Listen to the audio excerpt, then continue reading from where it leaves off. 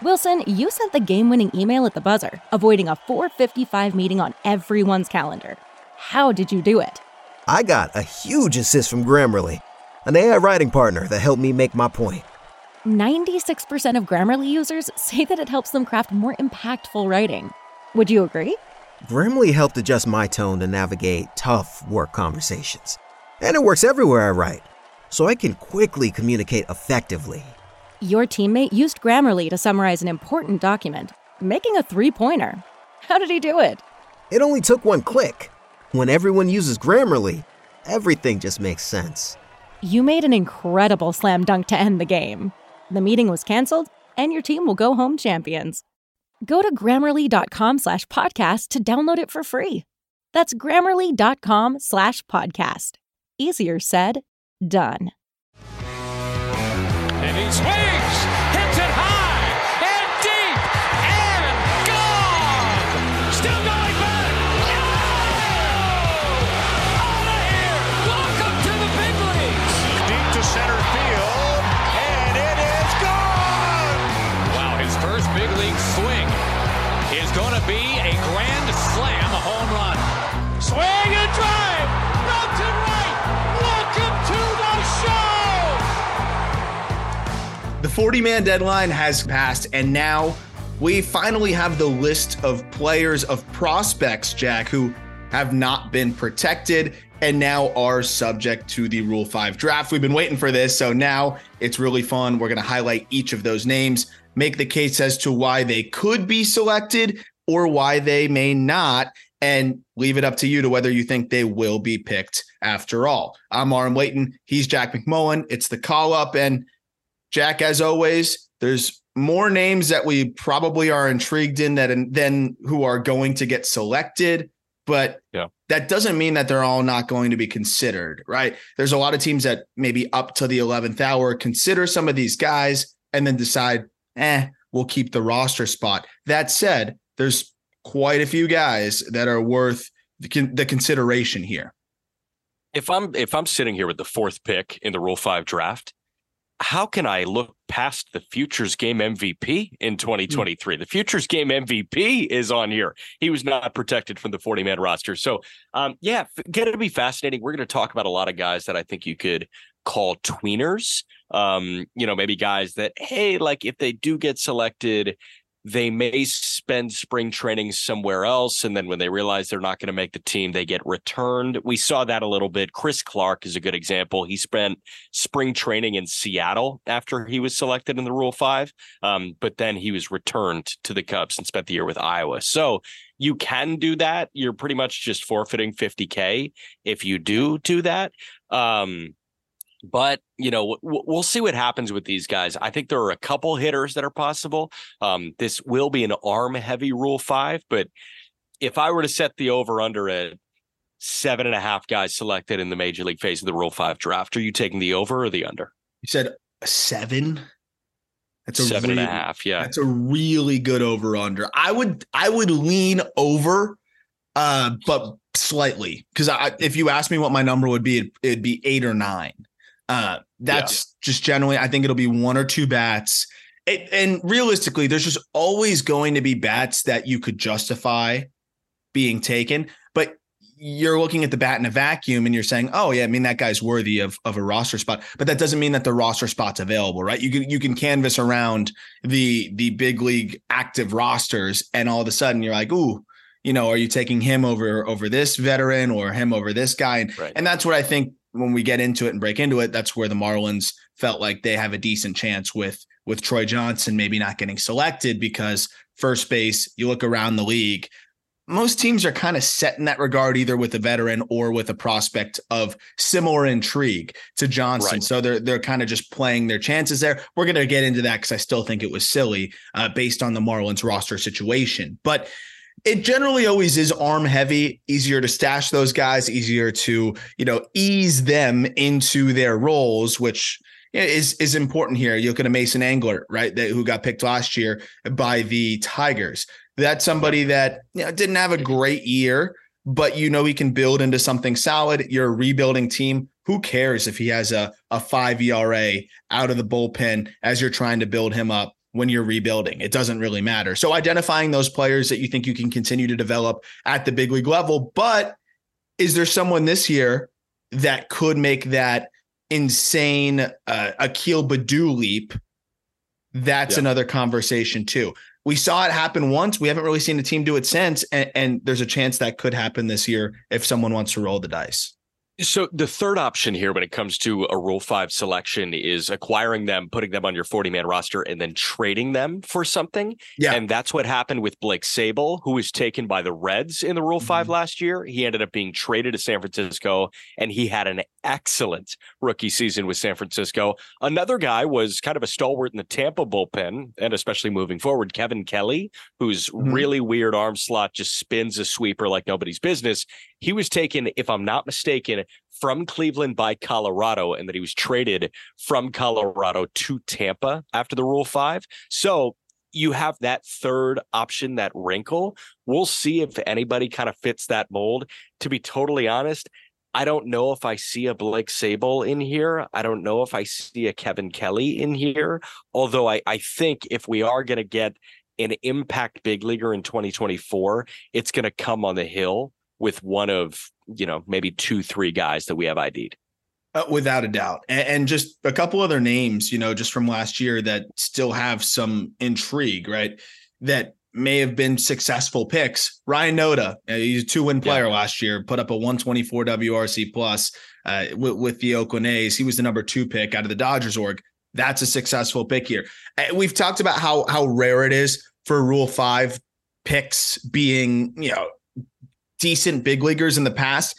It's becoming more and more common with the litany of talent. And we've talked about kind of the backlog with the 2020 cancellation as well. Nick Enright, I thought would have been a good option for the Marlins. And I thought that was a candidate, of course, unfortunately was diagnosed with cancer. And I think he's been doing well and should be back on the mound. And hopefully we'll get an opportunity to break in back now with the Guardians this coming year. But there's a handful of pretty interesting arms that I think got good looks. And even the Thad Ward, he didn't throw well at all. He was one of the worst qualified arms in baseball. But the Nationals take him number 1. I just saw him in the AFL. He looked much improved, and they didn't give him back because they're rebuilding and they're willing to wait it out. And I think there's some players here that for some teams could be worth waiting it out. So that's exactly what we're going to jump into here. And we'll start with hitters because I think it'll be quicker. And then we'll get into the pitchers after that. Again, typically pitchers are going to be taken more than the hitters, but that's something that's changing ever so slightly in our game. We may miss a couple candidates just because there's so many different players and minor league relievers that could be of interest to teams that we're not even paying attention to. But we have to start with Troy Johnston, because Troy Johnston, in terms of a pure statistical output standpoint, I'm not sure that there's a better candidate. The numbers that he put up were absurd. But the Marlins, look, they're in an interesting spot because you have a new president of baseball operations. You just lost your GM in Kim Ng. Now Peter Bendix comes over from the Rays. I don't know how it worked on the inside. I don't know if Peter Bendix crash coursed the Marlins' entire organization within a week, or if he deferred to the people that are still in place to make these decisions and kind of said, hey, you guys know this system. We'll work together here. Regardless, I thought this was somewhat of a silly decision by the Marlins to leave Troy Johnston unprotected. And he might not get picked, like I said, because you canvass the first base situations around the game. There may not be a team that says, hey, Johnston's worth the roster spot for us. I still don't think that means that it was worth it for the Marlins to not protect him. Just going over the year that he had between Double A and Triple A. And yes, he's 26 years old, but between double and triple, 307, 399, 549 slash line. He had a 2020 season, so added stolen bases to a part of his game, hit 26 homers. The defense is not great, and I think that's the problem. They've experimented with him in the outfield. I still think he should get another look out there, and even if he's half passable, it could be worth it. But also, the first base defense is fine. The comparison is Ryan Noda here, and I think it's somewhat similar in a lot of ways, and that's why I think a team like the A's adjacent or some team in that kind of situation could take him. I'll get to the Marlins roster situation in a second, but how surprised were you that Johnson didn't get selected or didn't get added to the 40-man here? Because when you see the 122 or 123 WRC plus in AAA as well, it's really hard to justify a team that is so thin with hitting in the organization not protecting this guy, even if they don't see an immediate path to the opening day roster for him. Yeah, I was shocked, and this fully debunks the idea that baseball is a true meritocracy. And for the most part, it is a meritocracy. If you play well, you will get a shot at the big league level. If you play well at the big league level, you will stay at the big league level. But this guy, he was an all MILB candidate this year. You mentioned the slash line. Couple of layers to that. You mentioned he was a 2020 guy. He stole 24 bags in 26 attempts. He was a high efficiency base stealer. The other thing that jumps out to me, 83 games in AA Pensacola. First 70 were with that TAC baseball in the Southern League. And then he goes to AAA. And this guy ran a K rate on the year under 20%, combined double and AAA. So yes, you have 36 doubles, 26 pumps. Guy drove in 116. He hit over 300. He was an efficient and volume-based stealer, and he kept the K rate down using a ball from Mars. Yeah, I mean, dude, there's no flaw to poke in this guy's season. I know it was rooted in satire, but I saw Peter Pratt, who's the host of Locked On Marlins, and one of our favorite guys, kind of put out the statistical comparison between Troy Johnston and Jackson Holliday. One of them's 19. One of them just finished his age 26 season. Yeah. So there's the big difference. No, however, there's something to be said about those stats in the upper levels of the minor leagues being very similar. Yeah. I mean, yeah, he is so good at the Twitter thing, man. He's Peter so Pratt. good. He knows what he was doing there. But the point does stand in the fact that he did have one of the better minor league seasons last year. And I've put out some numbers in terms of players with at least 20 home runs, 20 doubles, 20 stolen bases, and a K rate below 25%. And it's a bunch of studs in there. And it's Troy Johnston. He's one of them. And I think it's a total of maybe 10 players that did that last year. Troy worked really hard on his base stealing, and specifically with JD Orr, who's no longer in the organization, but was very well known as one of the better base stealers in the minor leagues on that shuffle and go that we talk about with the Yankees organ. And it became a big part of what Troy was able to do last year. And to me, that's a testament of who he is. And we're going to spend a little bit more time on this one because I thought this was the biggest head scratcher by roster situation. If the defense is a question, how much worse can he be than a Brian De La Cruz, who had an 0.2 FWAR last year because his defense was so bad? I really think that in left field, you could mask him out there and he wouldn't be that bad, especially considering that he's athletic enough to steal these bags. He's shown the ability to, I think, learn quickly. And I think a team may be interested in that, especially when you have a lot of high marks on the makeup. The biggest question for me is, when you have obviously Al Garcia still on your 40-man, right? The Cleveland Guardians just DFA'd Cal Quantrill to make room for Daniel Espino and the 5% chance that he attains anything close to his ceiling. And that's a whole conversation we'll get into also. Jordan Groshans has a roster spot. I don't mean to disparage Jordan Groshans, but he's not a shortstop. So you can cite position. Groshans is playing third and first, and he's a much, much more inferior hitter. And I think his ceiling offensively isn't even close to what Troy Johnston did in the minor leagues last year. Peyton Burdick has a roster spot. I mean, how many times are you going to give him a chance up there? They add Victor Mesa Jr., who I like as a prospect. I actually think he's their best position player prospect, but no one's taking Victor Mesa Jr.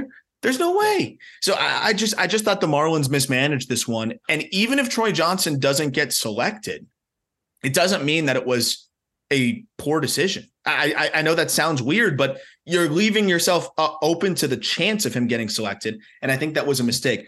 I think it would, if I were a team, I would take him. And it's not just because he's a Marlins guy. I think you look at the numbers, you look at what he did. You mentioned all of the other things as well. The data, a little high on the chase, but 90th percentile, right? Just shy of 104, hits lefties well enough. I think someone's going to take a shot, but I wouldn't be shocked if they don't because of the positional situation. It helps that that he's a good dude. Also, I gotta be clear here. I'm biased, and that's got to be cited. I know him. I've become friendly with him through the years. but trying to be as objective as possible here, Jack. Yeah, no, I don't blame you. And I think you're doing a really good job of being objective, because I thought it was an objectively bad decision leaving him unprotected. Real quick thing before we move on to the next Marlin, Travis Sawchik does a great job at the score, not 670 the score, the written site. And he will dive into sports business a good bit and the business of baseball. He'll go behind the scenes with telecasts. And I do want to talk about the Espino Quantrill thing real quick. Yes, they protected Daniel Espino. They DFA'd Cal Quantrill. Travis tweeted this yesterday evening. Chris Antonetti, the new owner, or the GM of the Cleveland Guardians. Chris Antonetti cites cable revenue uncertainty as one reason the club DFA'd Cal Quantrill. Minnesota Twins plan to reduce payroll. San Diego Padres forced to take out loan.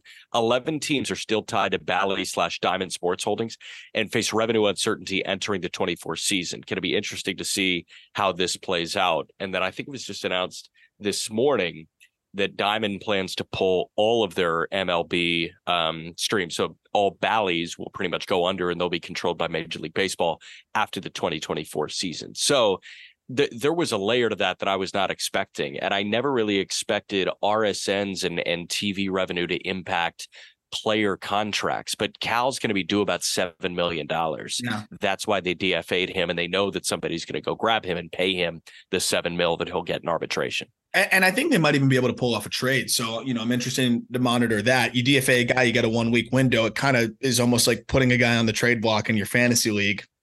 Everyone can see this guy's available, basically, and drive some attention that way. But the price goes down drastically. Oh, of course. Yeah, you're just trying to advert. If you're putting up an advertisement, yeah, it's basically saying on sale, but you're trying to get you're going through Sports Authority liquidation. Yeah. Exactly, clearance. But wishing Cal the best too, because he was banged up all year. Great dude, and I think with how many teams are starved for pitching, he's definitely worthy depth for another ball club. But you lead me into the next point, which is another Marlin real quick before we move on to all other organizations, I promise.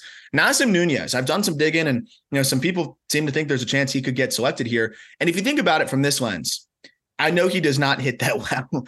Like I understand that side of it. But you just talked about how teams are looking to slash payroll. And if you have a bench piece, right, like a Kyle Farmer type, who the Twins are definitely going to trade. And I know Farmer's a better hitter, but if I have a bench guy that I really want for elite defense and speed, I can go get Naz Nunez for the league minimum plus the $100,000 to draft him.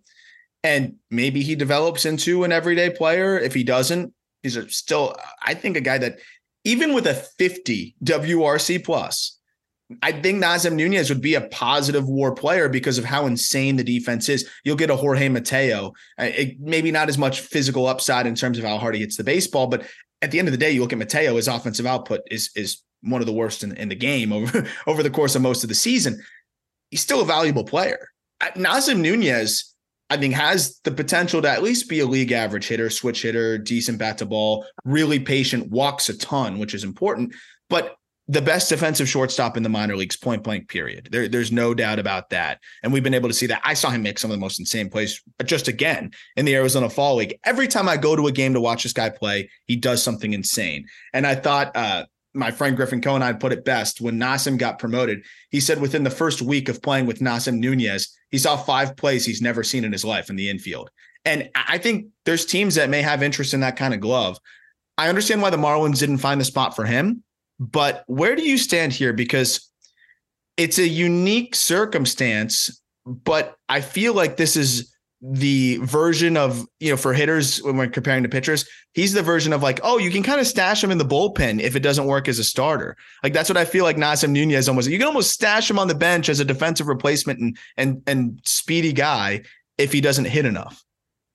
Yes, but like the way that I want to go, the direction that I want to take Naz Nunez is, okay, you're looking for a Mateo or an Edmundo Sosa or a Geraldo Perdomo, right? With Nunez, you're pretty much just hoping that you get Geraldo Perdomo. Yes. And you get really good defense. You're getting a bunch of bags, and maybe he runs into enough baseballs.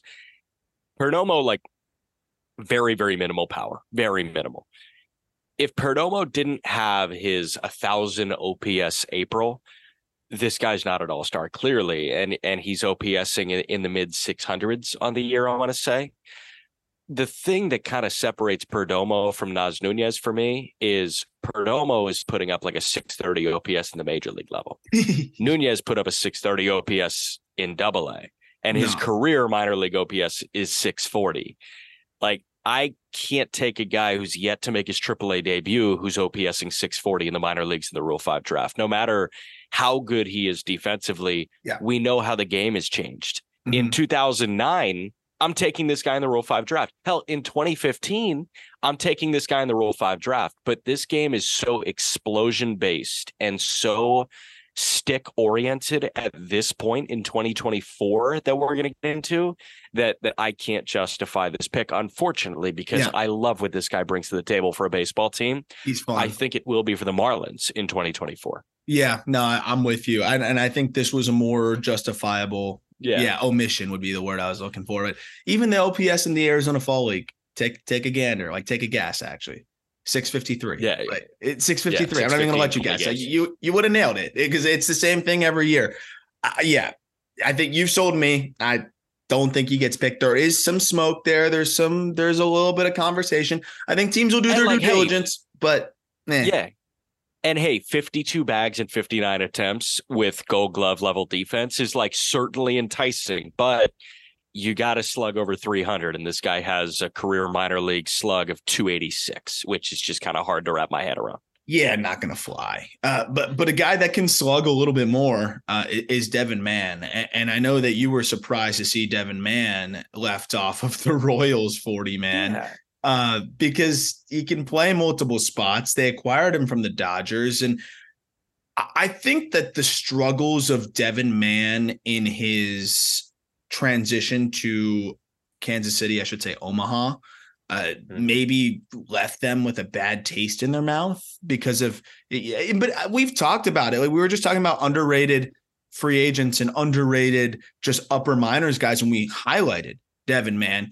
He went from the PCL to the International League. Like there's some mental aspects of that as well. Like the balls you're hitting in the air aren't carrying as much. Maybe you try to do a little bit too much. Maybe you're trying to, be something else now as a hitter. You're also trying to make an impression with your new team that you actually have a chance to break into at the big league level, right? When you're with the Dodgers, you kind of know that, hey, I'm in the PCL, I'm going to hit well, and I'm probably not going to get a chance at the big league level unless there's an emergency. You get to Kansas City, they trade for you. If you hit well, you could get a big league opportunity, and you're hitting in a less hitter-friendly environment. So just to show the splits here, 89 games in the PCL prior to the trade. This is with the Dodgers organization.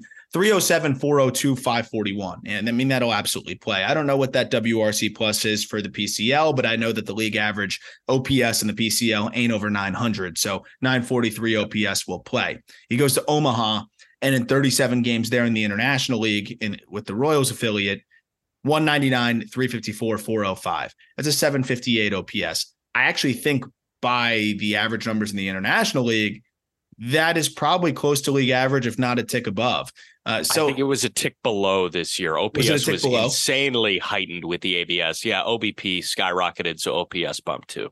I'll pull up Fangraphs as we talk, but regardless, I mean, you take the course of the season, you got an 890 OPS, you got 20 home runs, you get the ability to play all over the diamond. At a high level, maybe not, but he can pass by at several different spots. 26 years old. I haven't broken down the Royals 40-man situation, but I'd imagine that it's not that hard to find room for him. But before I kick it to you, 127 WRC plus in the PCL, 95 WRC plus in the International League. Good call, but it's not like that's some atrocious figure there as he endures this new organization and this big change for the first time in his career. By the way, he was with the Dodgers since 2018. Yeah, and he also is getting a little bit closer to home. He's from Southern Indiana. He went to Louisville, and then he was back. But I will say, to kind of play devil's advocate on the new surroundings, hard to get acclimated. Werner Park, which is where Omaha plays in Papillion, which is a suburb of Omaha. Did you know Omaha had suburbs? It is. Yeah, exactly. it is one of the more hitter-friendly ballparks in the International League. So that's kind of a hard one. And the 199 is a hard pill to swallow. But the fact that he hit below the Mendoza line and was still OBPing 350 plus is pretty impressive. So he certainly counteracted, a cold stretch with some walks. I've got the 40-man pulled up right now, and the guys that he was trying to displace, it's kind of tough to find space for him. Maikel Garcia makes more sense. Yeah, no, right. He's a better player. Nick Lofton makes more sense. Massey, Vinny, Nick Prado, Samad Taylor, Bobby Witt. I don't see space there. You go to the outfield. Dairon Blanco stole 1 billion bases this year. He's older, but don't care. Tyler Gentry, he's got the prospect pedigree. He's a better player. Diego Hernandez, I don't know. Isbell, I don't know. MJ Melendez, Olivares, Nelson Velasquez, Drew Waters. I think the guys that you would displace on this 40-man are probably Diego Hernandez and Olivares. But even then, I'm not sure if you need to do it. Yeah, that's a good point. It's kind of tough to sell me on it, because Devin Mann is my dream shuttle back and forth guy. I don't want to use the term quad A because it's naturally negative, but there's always one guy every year where if you could name a nonstop flight from that AAA affiliate to the big league affiliate, it's that commemorative one. For the White Sox, the flight from Charlotte to O'Hare was always just the Danny Mendick flight. That's how it was. And I think those guys are valuable. The super valuable, because, hey, guy goes down, he's up the next day, wherever it is. So I think the flight from Omaha to Kansas City, I think that's actually a drive. But that highway should be the Devin Mann highway in 2024. I don't know if that guy is 40-man worthy right now, but if somebody hops on the 60 on April 5th, who's getting added to the 40. Yeah. And I think there's no doubt about that. A couple just figures there is you look at the power output. I think that was a big part of it in terms of, is that going to translate at the big league level? And I think it's fair to wonder if it will. 90th percentile of 102. That's you can look at the PCL and say, okay, maybe he was benefiting power wise there. And then you mentioned Omaha being a hitter friendly environment. He hit 6 more there. He's a guy that hits the ball in the air consistently, and that helps, but that's also going to help you reap the rewards of hitter friendly environments. So yes, runs a really low chase rate, fringe average contact rates. You look across the board and it's okay, how is this going to work as a solid big league player? And it's a question. So I think it's understandable why they left him off. But this is one of those guys, if you have the space, no brainer, you add him, but you're not going to displace a guy that's shown some success in the big leagues at some points for Devin Mann, because you're kind of hoping that that's exactly what he's going to do, is show some success at the big leagues at some point. If that's kind of what it seems like is the best case scenario for him, like you said, is that quadruple A type of player. Picking up the pace a little bit, Cameron Meisner with the Rays. The Marlins traded him out there. I know Marlins fans weren't happy about it. He showed a lot of power, speed, tools galore, but a strikeout rate above 30%, I think, could ultimately deter teams. We don't need to go through the Rays 40-man. You know that they're always struggling to find space for anybody. They opted, and we're going to talk about players that were added to the 40-man very soon, probably early next week, and highlight that, because I think there's a lot of fun things to dive into within that. Austin Shenton gets added. There's no doubt about it that Austin Shenton's bat just is deserving, but Meisner gets displaced here. Could a team take a chance, Jack? 6'4", 230 pounds plus runner, hits the living crap out of the ball, and can play all 3 outfield spots. He still was productive last year, despite the 36% K rate. I say no because of literally the 36% K rate, but tools galore. If you want the best version of Sam Hilliard on your roster, and you think that there's space on the 26-man roster, then I would take Cam Meisner in the Rule 5 draft. Problem is, I don't think Sam Hilliard's a big leaguer in this version, right? Especially not in Atlanta, where he was last year, he spent the year in Gwinnett. I don't think Meisner gets picked, because it feels like every organization has a Sam Hilliard adjacent, and he just happens to be Tampa's Sam Hilliard adjacent, where he's got juice, he's got, speed, He's got defense. You just got to hit the ball more than 70% of the time. Yeah, no, and I think he goes unselected. And the Rays have some depth there in AAA still. Guy that was previously with the Rays got shipped over to Seattle. And if I have this correctly, they didn't add him to the 40. So they literally traded for him just to have the chance of him not getting selected in the Rule 5. Do I have that right? Blake Hunt? I think so. Yeah. There could be some weird contract issue that we don't know the answer to. I'm assuming that's why the return was so minimal, right? You have somebody that really you feel like has a decent chance to get picked in the Rule 5, but at the same time, could not. And they gave up a lower level catching prospect and ultimately said, hey, we'll hope he doesn't get selected. But Blake Hunt, depending on the situation, if we're missing something on it, I don't know. I think Hunt could be a candidate just because he's a good backup catcher. So I'm interested by the whole dynamic here. Hunt really made a lot of big strides offensively last year. He improved, I think, in just about every department you wanted to see. And I think he's a pretty safe bet as a backup catcher. So that's why I'm confused about this whole dynamic and how this all works. Because if Seattle just traded for him, why wouldn't you add him to the 40? Did they just trade for him to not basically just to have the chance of him not getting selected? I'm assuming, yeah. And if they get 100K, they get 100K. I think that's the way they went at it. But Hunt could get picked here, which would make that a really interesting couple months if we're not missing something contractually here. Here's a thought exercise that I think we could actually do because we're freaking losers.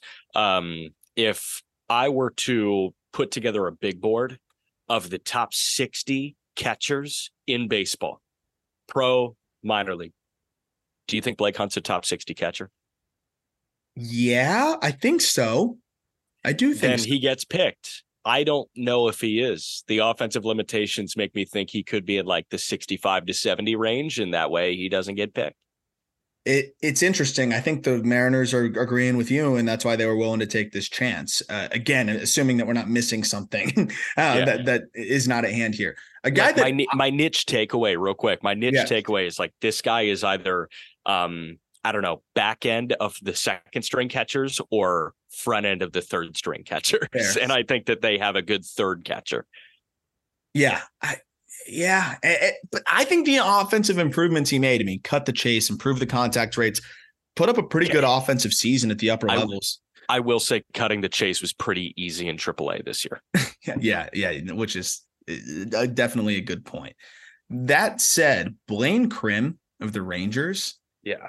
This might be, and this is another reason why I think the Marlins may have felt like they could get away with Johnson, because I think you could make the Blaine Crim case as maybe the most intriguing bat. We just talked about him as an underrated upper minors guy with the Rangers and another 26-year-old, but monster power, had a really solid year overall in the upper minors.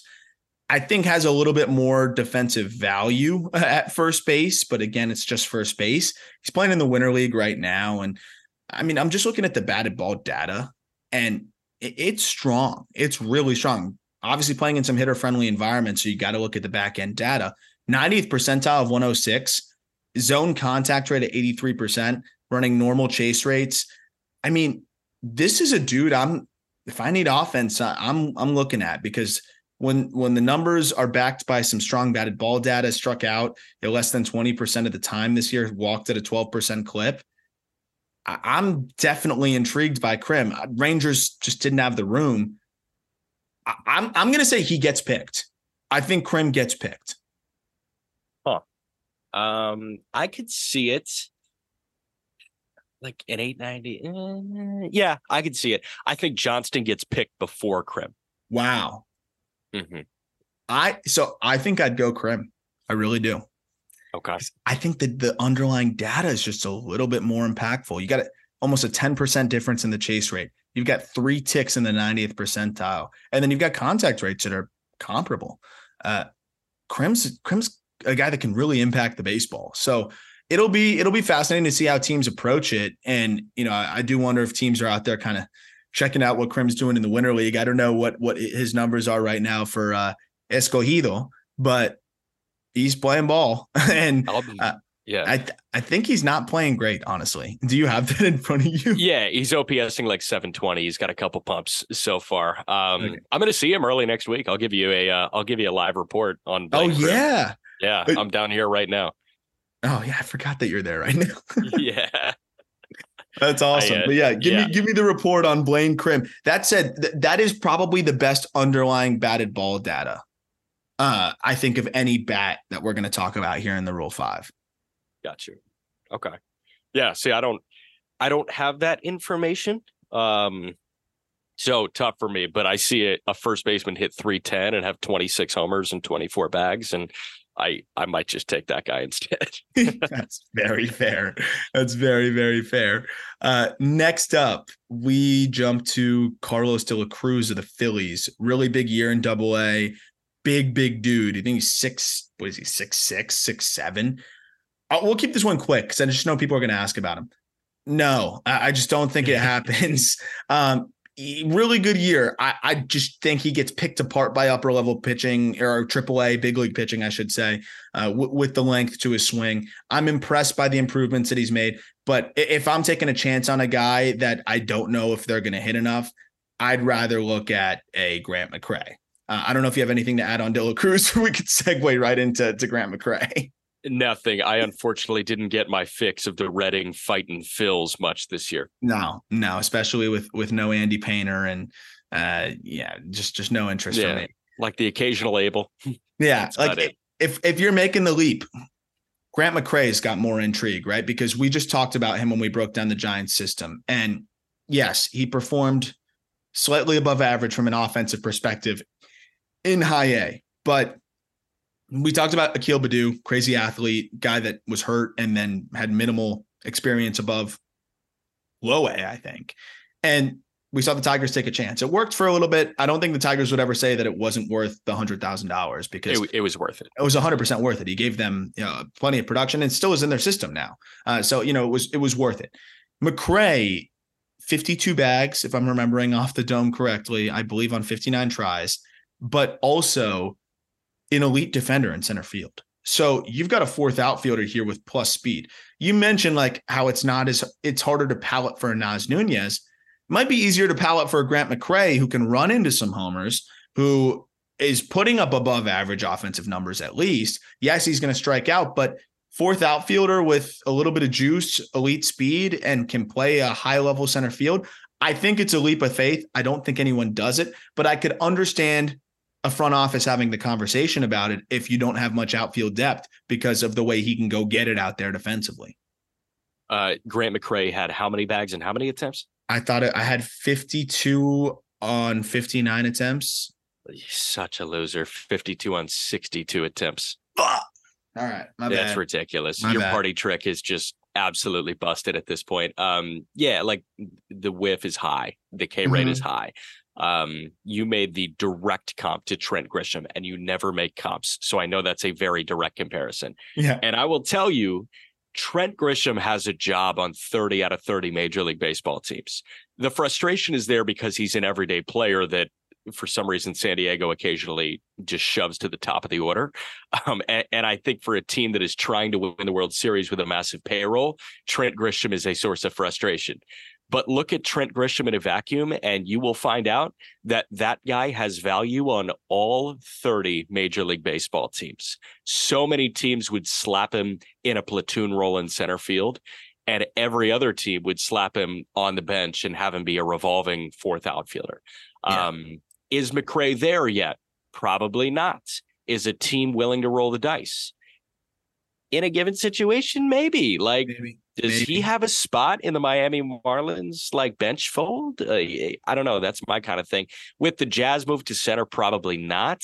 But man, I don't know. I'm trying to think of just a brutal center field situation. He can probably alleviate some of that work. There's got to be one out there where it's it's worth a flyer. And similar to the Baddoo situation with the Tigers, right? They had nothing to lose. Why not throw him out there? And McCray's finished to the season, putting up an 843 OPS over his last 50 games, may leave some teams feeling pretty decent. And also father was a big leaguer, has the bloodlines, high end makeup, can make that big jump. I think it's a big jump. I don't think he gets picked, but it is worth considering. We'll get to the pitchers in a second here, but a quick break. Jumping into the arms, it's going to be rapid fire. And yes, we're going to spend a little bit more time on the guys that we're more interested in. So we'll go a little bit longer on Tanner Burns and then probably not that much time on other guys. I just talked about CJ Van Eyck on the last episode, which was audio only for those watching on YouTube. So we don't have to spend too much time on him. Tanner Burns is got to be one of the top targets here with the Cleveland Guardians. He's left unprotected here. We talked about the Guardians are perpetually in a 40-man crunch, and Burns started to be used as a reliever at the end of the year. I don't know if that was to preserve his innings, if that was, I don't know what was at hand there, but for whatever reason, they had him coming out of the bullpen a little bit. Regardless, he was solid as a starter. He was solid out of the pen when they used him that way. And he put up another really solid season on the bump. It's just one of those situations where a Tanner Burns to the Guardians is not as valuable as a Tanner Burns to just about anybody else because the Guardians build a litany of starting pitching depth. Yeah, so Tanner Burns this year, just want to give you a glimpse into what he did. 60 1/3 innings as a starting pitcher, 14 starts. He had a 3.13 ERA. Opponents hit 214 against him. He had 55 punch-outs and 30 walks in 60 1/3. So the walk number creeped up. Then he made the move to the pen, 15 appearances out of the bullpen, 26 1/3 innings, 8 earned runs. That's a 2.73 ERA, 31 punch-outs, 11 walks in 26 1/3. Opponents hit 222 against him. Those are good numbers. Yeah. Those are good numbers as a starting pitcher. Those are great numbers as a reliever, especially for a guy that has starts in the tank. Like he can give you 2-3 innings out of the bullpen if need be. I never really understood why he didn't get any of the fanfare behind him. First time I saw him was in 2021 in High A, and I was like, this cat's really good. And here he is in 2022 putting together a solid year. 2023 put together a really solid year as a hybrid. I don't get it, frankly. Maybe they already have another Tanner B, and like they realized, hey, like can't have two Tanner Bs. Big league staff can't have two Tanner Bs, even though you can call one Bibee and one Burns. That's I guess the most sound reasoning I have for leaving Tanner Burns unprotected, and I think he should probably be the number 1 overall pick in this thing. Yeah, we talked about that when we were talking about underrated upper minors guys. There's a crossover here again, a little bit of overlap. Was like, this would be my 1-1 pick, I think, in the Rule 5. And you mentioned it because this is another perfect player here where if he's not ready to start, all right, throw him in the pen. That slider's nasty. And he can clearly do it. Like he did it well. And so I'm saying there's a chance he might be better as a reliever. Okay, well, you just snagged one here, for very cheap. And he can be a pretty darn good one, as you mentioned, with the numbers, but also someone that even if he's not a rotation piece, you can stretch out, you can use as a swing man. And that slider alone, I think, is a big league weapon for him. So ceiling might be a little bit capped given that he operates in the low 90s and is kind of missing that third pitch that he can really rely on. But I think a team can see him as a high probability middle relief guy and with the chance of potentially being a starter. So Burns should be one of the first selections in this Rule 5. Another name is Shane Drohan that I think a lot of people are buzzing about with the Boston Red Sox, just because he comes with some balance of upper minor success, but I thought kind of limped to the finish line in AAA. I don't love the stuff from Drohan. He's been inconsistent. He's a lefty with some deception, and I think that's enough for a team to have some interest. We see guys like this get taken in the Rule 5 all the time. But I think there's a reason why the Red Sox left Drohan unprotected here. And it's just he's kind of a one-trick pony. He's got the changeup. That's pretty much the only pitch that was consistently getting outs for him. Another low 90s fastball guy, meh command. He walked 13 per 9. He might get picked because he's a 6'3" lefty with some upper minor success, but I understand why the Red Sox didn't protect Drohan. I understand it as well. I will say, and kind of same thing with Burns, I'll echo it for Drohan. On November 16th, not many teams, not many fans think they need a 2-inning sinker slider guy. But in June, you're begging for a 2 to 3 inning sinker slider guy. And that's what Drohan can be. And I don't think it's sinker slider exactly with Drohan, but he can be a 2-3 inning reliever with low 90 stuff and just like kind of get you through it. I don't think he gets picked because the command is way more of an issue than it was for Burns. I think you said 15 per nine. I think it was 5 per nine, right?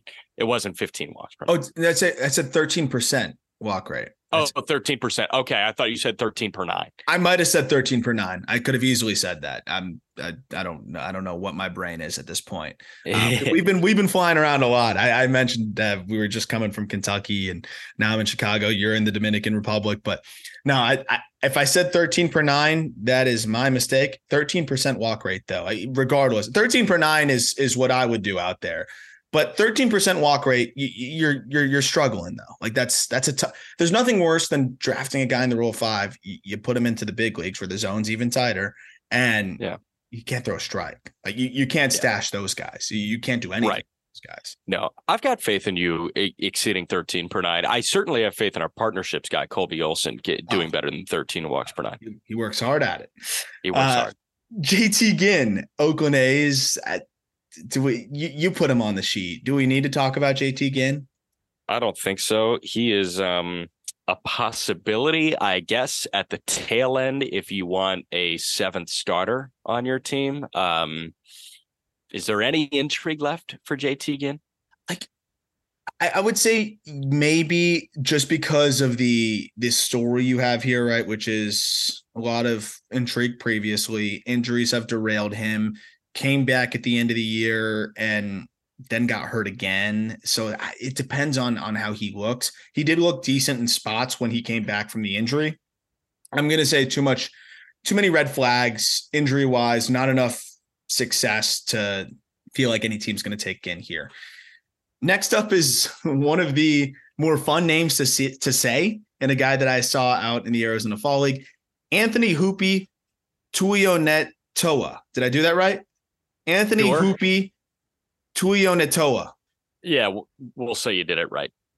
What is it, Mr. Broadcaster? Can you? I have no idea, dude. Dang. I don't know. Okay, well then we'll go. We'll go with. I thought you had it like in your bag. I thought you had it like ready to go. No, like if I had to guess, Tuionetoa. Hoopy Tuionetoa. See, that is so much better than what I said. Yeah, but like I don't know if that's right. It's probably not. Oh, it definitely is. That was a lot better.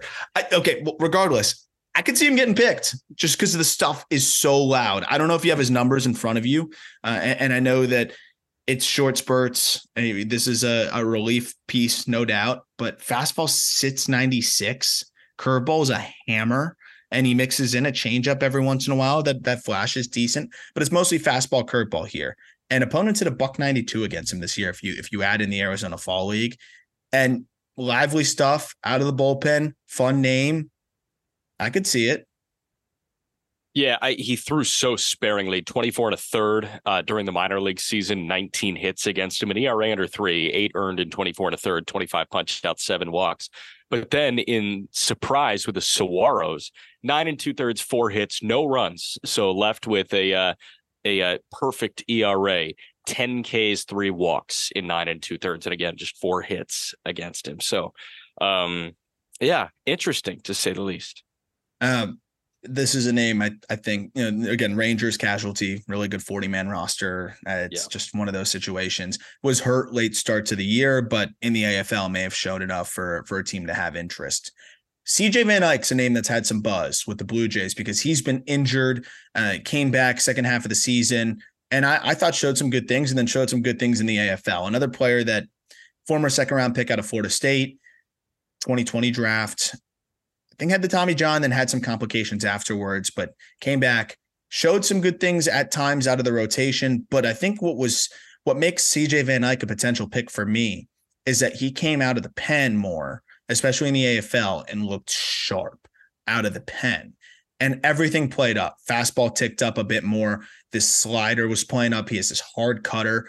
And all of a sudden I'm like, okay, I can kind of see this working out of a pen. So Van Eyck has the prospect intrigue, has just been hurt. It was almost 800 days. I just talked about him on the last episode, almost 800 days between outings. I think he really improved his stock in the AFL by just showing that, hey, the stuff's still there. And I think that's really encouraging because the fastball was previously sitting 92, 93. In relief, he was sitting 95, 96. It's a guy that might be worth a shot. That's so hard to fathom. That's over 2 years between outings. For a minor leaguer, like that's so hard to fathom. Yeah. And here he is. So I think that's one of those where you can use that in his favor and say, hey, he was that long between outings. Let's see what we can get out of him. And maybe we can unlock something here. And I think Van Eyck, with the prospect intrigue too, as a former day one guy, could be a target. Couple more pitchers. Matthew Thompson, Chicago White Sox, plenty of prospect intrigue there previously. But Jack, pretty much no chance he gets picked, right? I don't think so. No, like there's no track record of success in the upper levels of the minors for Thompson. The physique, like the build certainly says, hey, future MLB pitcher, but unfortunately the numbers just don't back up that, he's ready to hop into a big league staff right now. So I don't see it. Another name is Troy Watson. Troy Watson, a reliever mostly, if I'm not mistaken. Yeah, mostly just almost completely worked as a reliever out of AAA for Toronto. Watson, 26 years old, but has some intriguing stuff. Nasty changeup, fastball that can get up to 99, which anytime you got a fastball that can get up to 99, I think teams are going to be intrigued. Good slider as well in the upper 80s.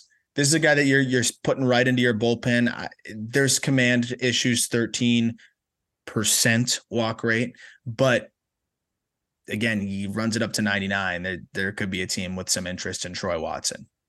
Yeah, I 100%, man. Like my go-to with guys that, are in bullpens, if they're Rule 5 eligible, yes, like they're gone. Just take them.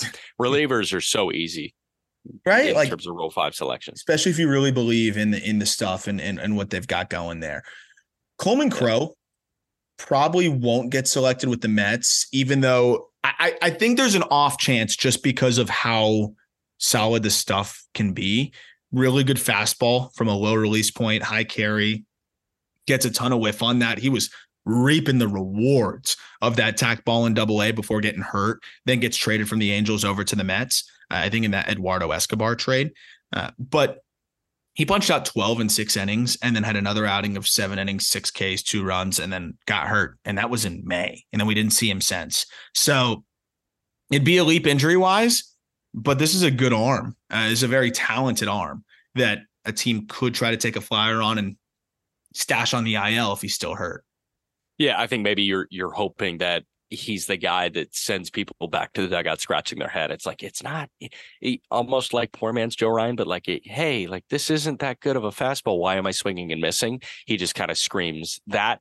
I don't think the Mets said they're in what assessment of assets. Like they're in a reorganization. They didn't use rebuild. I don't remember the exact word that they used when it came to 2024, but if you're not rebuilding, I don't think Coleman Crowe is, on your roster. He might be on others. I don't know if he is. We'll see. Yeah, I think the injury may end up putting teams off just enough. Any other names? We got a few more here, like on the dock, but I didn't know if there was any that you specifically wanted to talk about, like Justin Jarvis with the Brewers. I just don't think he's going to have much intrigue. Cole Franklin with the Cubs, like I just don't really see it. I didn't know much about Tyler Owens, right-handed reliever for the Braves, but he's a reliever that can run it up to 98, 99 miles an hour. So if you've got a reliever throwing 99, I assume that he can factor into some sort of big league bullpen that isn't in Atlanta. So they've got enough relievers there. I don't know what you have on Tyler Owens, but that's the only other name that kind of jumps to my mind. He's 5'9", low release point heater that sits 95 up to 99. Yeah, this could be one of those relievers where people are like, who? And then he ends up looking pretty good out of the pen. He goes slider cutter too. Slider played pretty well, 6'8", 80 OPS against, and then the cutter was just nasty for him this year. Yeah, Tyler Owens, how about that name? 22 years old too. He might be gone. Cool. Why not?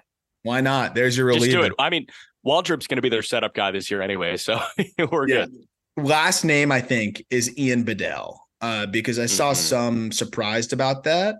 I don't know if you have his numbers in front of you right now, but Cardinals prospect, another team that's just got a lot of talent on the 40, 24 years old. The stuff's pretty solid. It's a decent 3-pitch mix, fastball, slider, change. Fastballs, mostly 93, 94, with some decent shape to it. Sliders, an above average pitch. Changeup is kind of fringy, but 6'3", 200-pound righty, solid arm. Didn't pitch above high A. I think that's ultimately going to keep teams, deterred. But you never know in today's game. If they see something there, they think they can unlock it. Maybe. I think Bedell will be just fine and he'll still be a Cardinal. But I saw some Cardinals fans surprised and upset. I think he's going to be fine. I think they were probably surprised because, he is like, I think Pipeline has him as a top 15 Cardinals prospect. So like, okay, I get that you could be surprised there. It's like, hey, why are we not protecting our 15th best prospect if he's Rule 5 eligible? The answer is because he hasn't thrown in anything above high A. But it was 19 starts, 8 appearances out of the bullpen, 96 innings. He had a 2.5 ERA. So like, I get it. Hey, you pull up the numbers. It's like, wow, he was really good this year and he's our 15th best prospect. Why are we not protecting him? Because he was a Peoria Chief and he has yet to be in Springfield or Memphis. So I think we're good. And he's 24, and you don't have that one pitch that you can say, oh, well, we can stash this in a pen, like we were talking about with some other guys. It's average heater, slightly above average slider, fringy changeup. You're resting on the command there. So that's not really your classic Rule 5 type selection there. But 110 Ks, 36 walks, that'll always play. That'll do it for this. We'll continue to try to fill in, if more Rule 5 names pop up, we'll be talking about them, maybe some names that we may have missed, some players that, we may be hearing some buzz about, some intrigue about, and continue to, I think, fill it up and discuss those players as the Rule 5 gets closer. But next episode will be Rocky's top prospects, which I'm very excited to jump into. And then a fun announcement coming for all you card collectors out there for some of the content that we're going to have over the next couple months and who we'll be working with. So stay tuned for that as well. Jack, any final thoughts? I don't think so. Tanner Burns, 1-1, print the shirts. Yeah, they need to leak that pick early like Thad Ward again. Yes. Where, the pick is in before the pick is in. It's Tanner Burns. Looking forward to seeing if there's a case for anybody else. And we'll, again, continue to try to compile some other names as we have some more time over the next few weeks. But just wanted to get you that primer as soon as possible, as I know it's exciting times right now as we're hungry for any prospects and any just baseball transactions and discussion at this point. More discussion on the Rockies coming, a lot more fun stuff coming next week as well. So always thank you for listening. Look forward to talking prospects with you, Rockies prospects, very soon.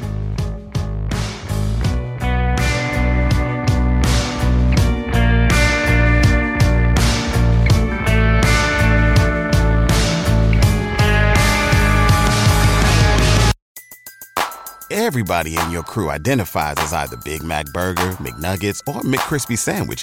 But you're the Filet-O-Fish Sandwich all day. That crispy fish, that savory tartar sauce, that melty cheese, that pillowy bun.